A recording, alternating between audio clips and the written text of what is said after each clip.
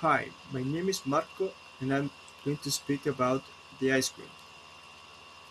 The ice cream is a food made from milk and sugar, with it also may contain fruits or peanuts. It is very tasty and sweet, but it also contains a high amount of fat. The ice cream is consumed mostly by kids and teenagers, which is a dangerous figure because it may lead to obesity and other diseases such as diabetes. So parents should look out to restrict the consume and um, to avoid those diseases. On the other hand, ice cream can be useful to low down stress and sadness, and it is also associated with fun activities such as watching a movie or playing out. So, um,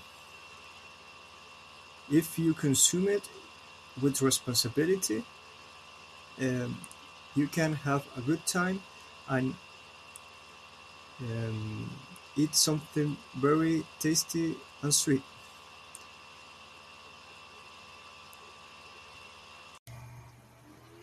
Welcome to the Jack Bosma podcasting channel on Anchor FM. We encourage listeners to donate and sponsor our activities so that we can grow our community and become very active. These donor and sponsorship requests are very important. We also suggest that subscribers and viewers provide us with a video message upon reviewing our content. Please ensure that the video message is titled and references a specific podcast.